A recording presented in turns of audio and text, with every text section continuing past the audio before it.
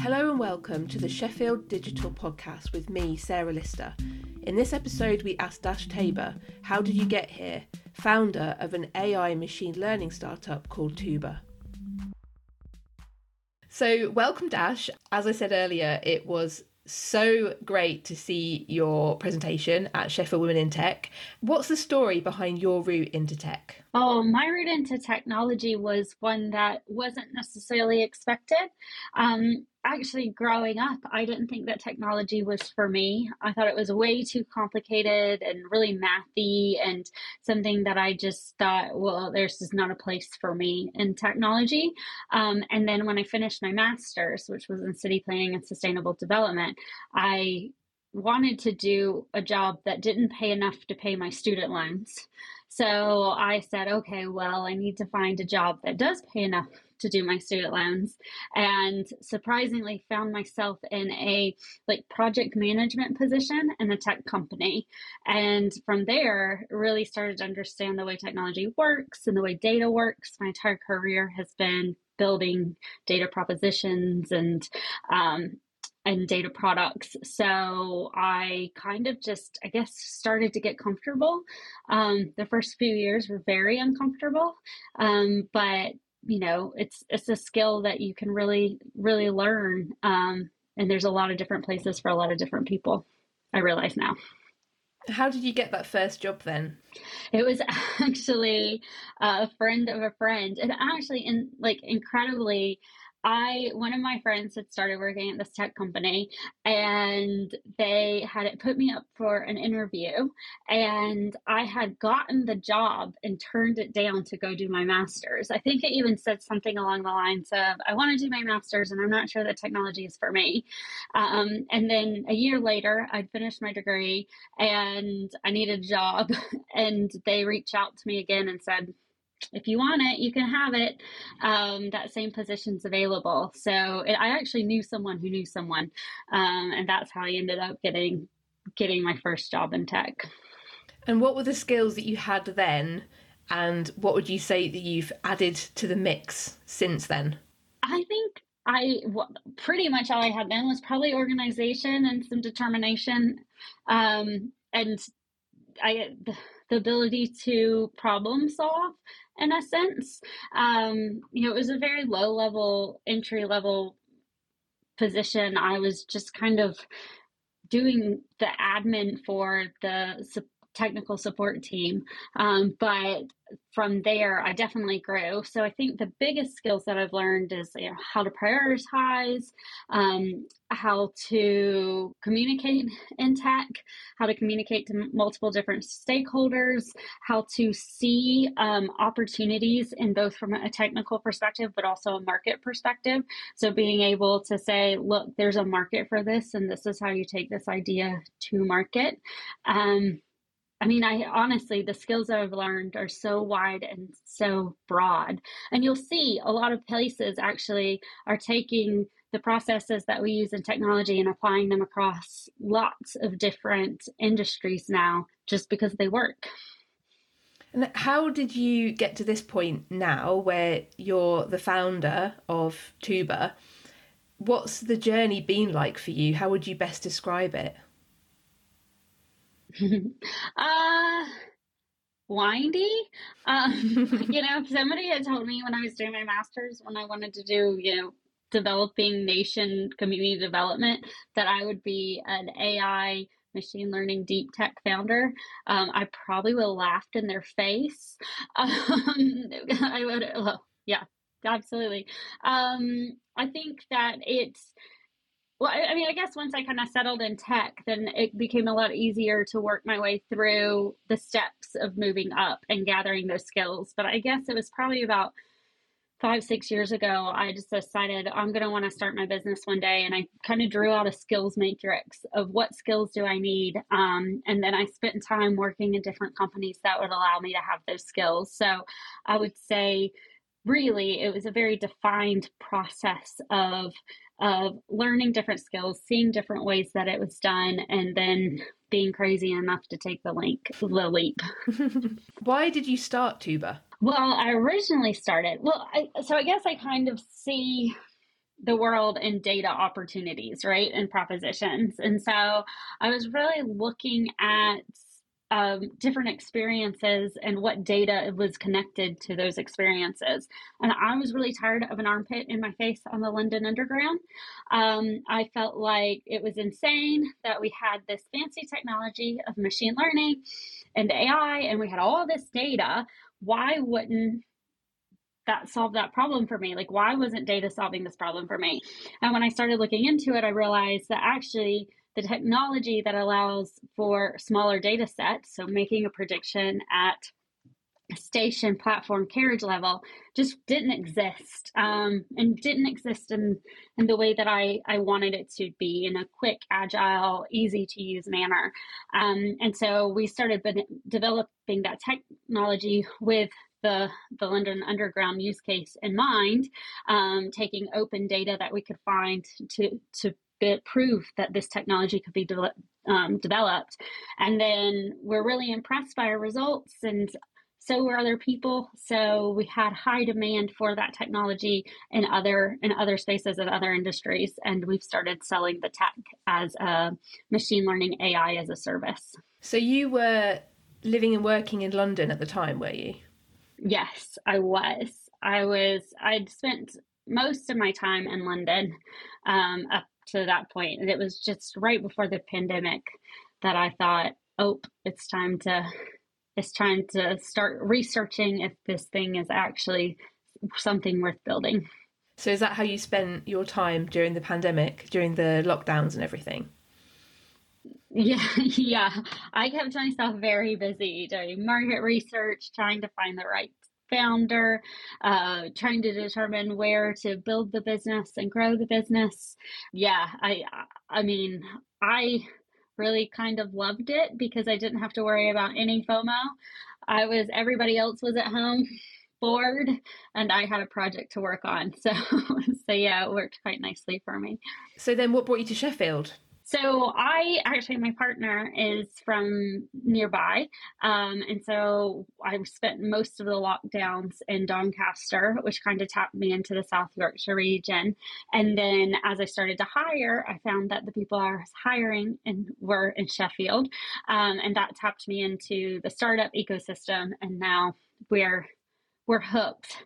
So we're very committed to growing the region and growing our business here. Are things moving in the direction that you expected? I mean, yes and no. I mean, I think everybody always expects just this overnight success of this crazy hockey stick, and it's going to be easy and it's great, and we're going to be as big as Elon Musk and any of the others, and just overnight success. In the reality, that's not the way it works. It's a whole bunch of learning and bumps and bruises and, kind of hitting yourself in the head saying, duh, I should have seen that coming, or wow, I would have never seen that coming. But overall, I'm quite impressed with what we've been able to achieve. We've built patent pending technology. We're growing a whole new methodology for machine learning and AI, which I really believe will become the foundation of these technologies in the coming years. We're at the start of a brand new small data market, which is expected to grow at a 40% compounded rate over the next few years. We have customers, we've raised, which is amazing at my stage of a business. I think it's 0.18% of women raise.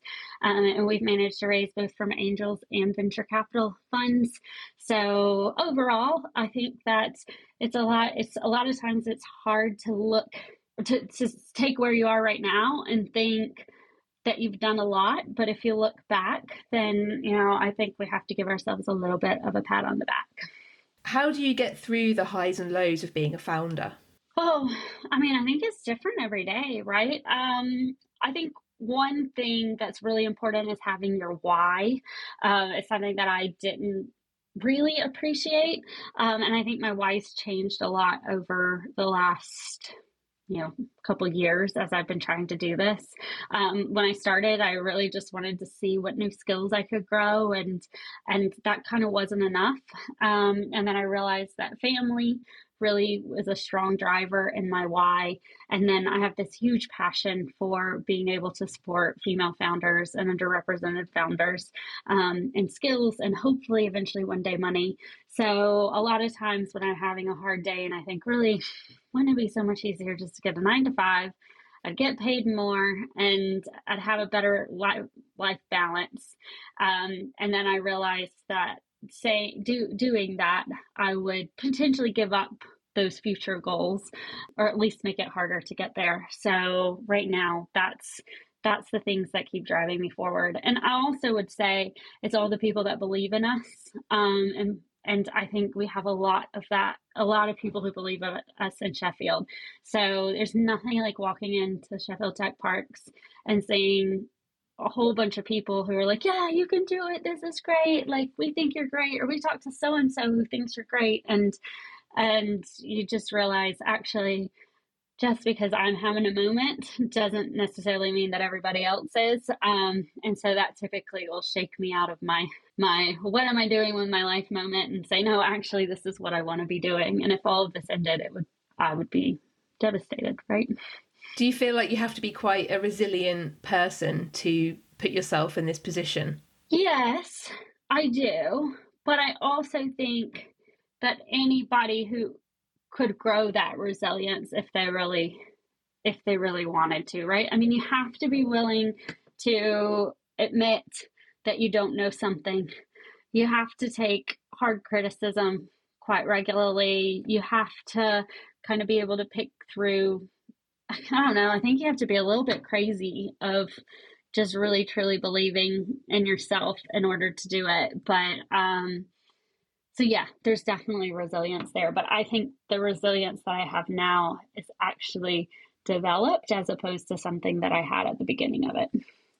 And I will say, one of the things that helped me the most is when I got over being scared of failing, then we started doing so much better as a business. Like, when I was able to put myself out there, letting everybody know I'm founding a business, not scared that if it didn't work out, having to admit that it didn't work out. Because I think for, especially in the beginning, I was like, well, I'll just kind of do it on the side and see what happens. And that never works. You got to throw your whole self in, and you got to realize that, like, failing can still be very positive, and just let go of that fear of failing. Yeah, it can take a lot of all of your energy to try and maintain some like full-time work alongside doing something on the side in the evenings and weekends. Yeah, very tiring. Yeah, throw things out. I was so happy when I could. Yeah, I was really happy when I could finally go full-time. So. And you're based at Sheffield Technology Parks, aren't you? What's it like being supported in that environment? Oh, it's fantastic. I think, so they have a saying about Central Park in New York City that if you sit there long enough, everybody in the city will walk by. I feel like Tech Parks is that for the startup community in Sheffield. Like, I think if you sit here long enough, everybody you need to know will probably walk by at some point in time. So it's funny, sometimes I'll be in the lobby and somebody will be talking to me about needing to meet somebody else, and then that somebody else will walk in, and then before you know it, you have a meeting that you didn't expect, or just the whole community feel of everybody kind of understanding what's going on in your business and trying to cheer it on. You get a win, or you walk in a little slumped over, like, oh, I should have done that differently. And there's just a huge community there. So yeah, it's fantastic. How did you find out about it? Oh, we were looking for co-working spaces in Sheffield, and I guess just emailed, and we're like, hey, what's your rates? What does this look like?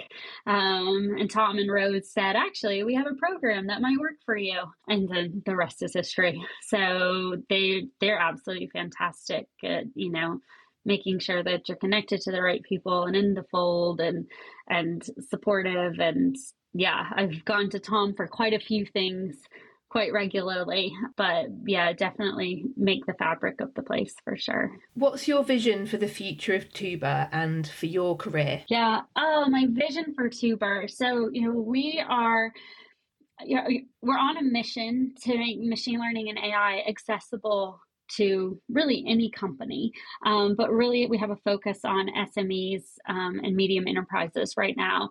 And my long term vision is being able to have a platform that's so easy to use that any company, or really individual as well, but any company could go link up their data and have machine learning and AI running in their environment or through our environment, having results coming to them just in a matter of a few minor clicks or a couple days.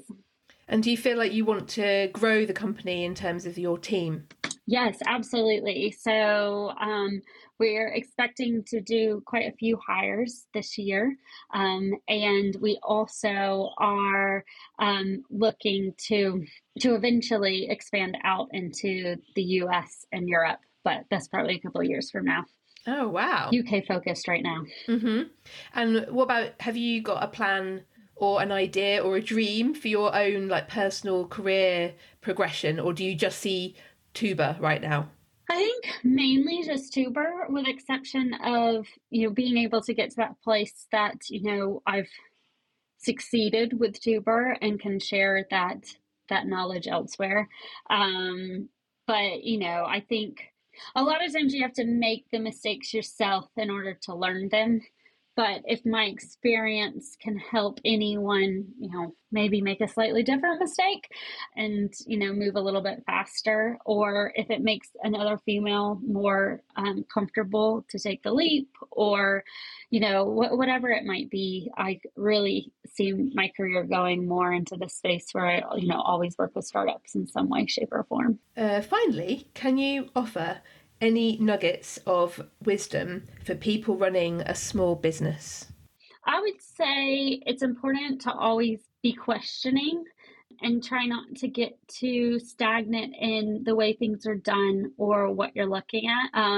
Don't be afraid to adapt to new technologies to move your business forward. And that, there's going to be ups and downs, but hopefully try to celebrate the wins when they happen. Wonderful. Thank you so much, and best of luck for the next steps you're taking with the business. Thank you. Thanks. It's been great to chat today.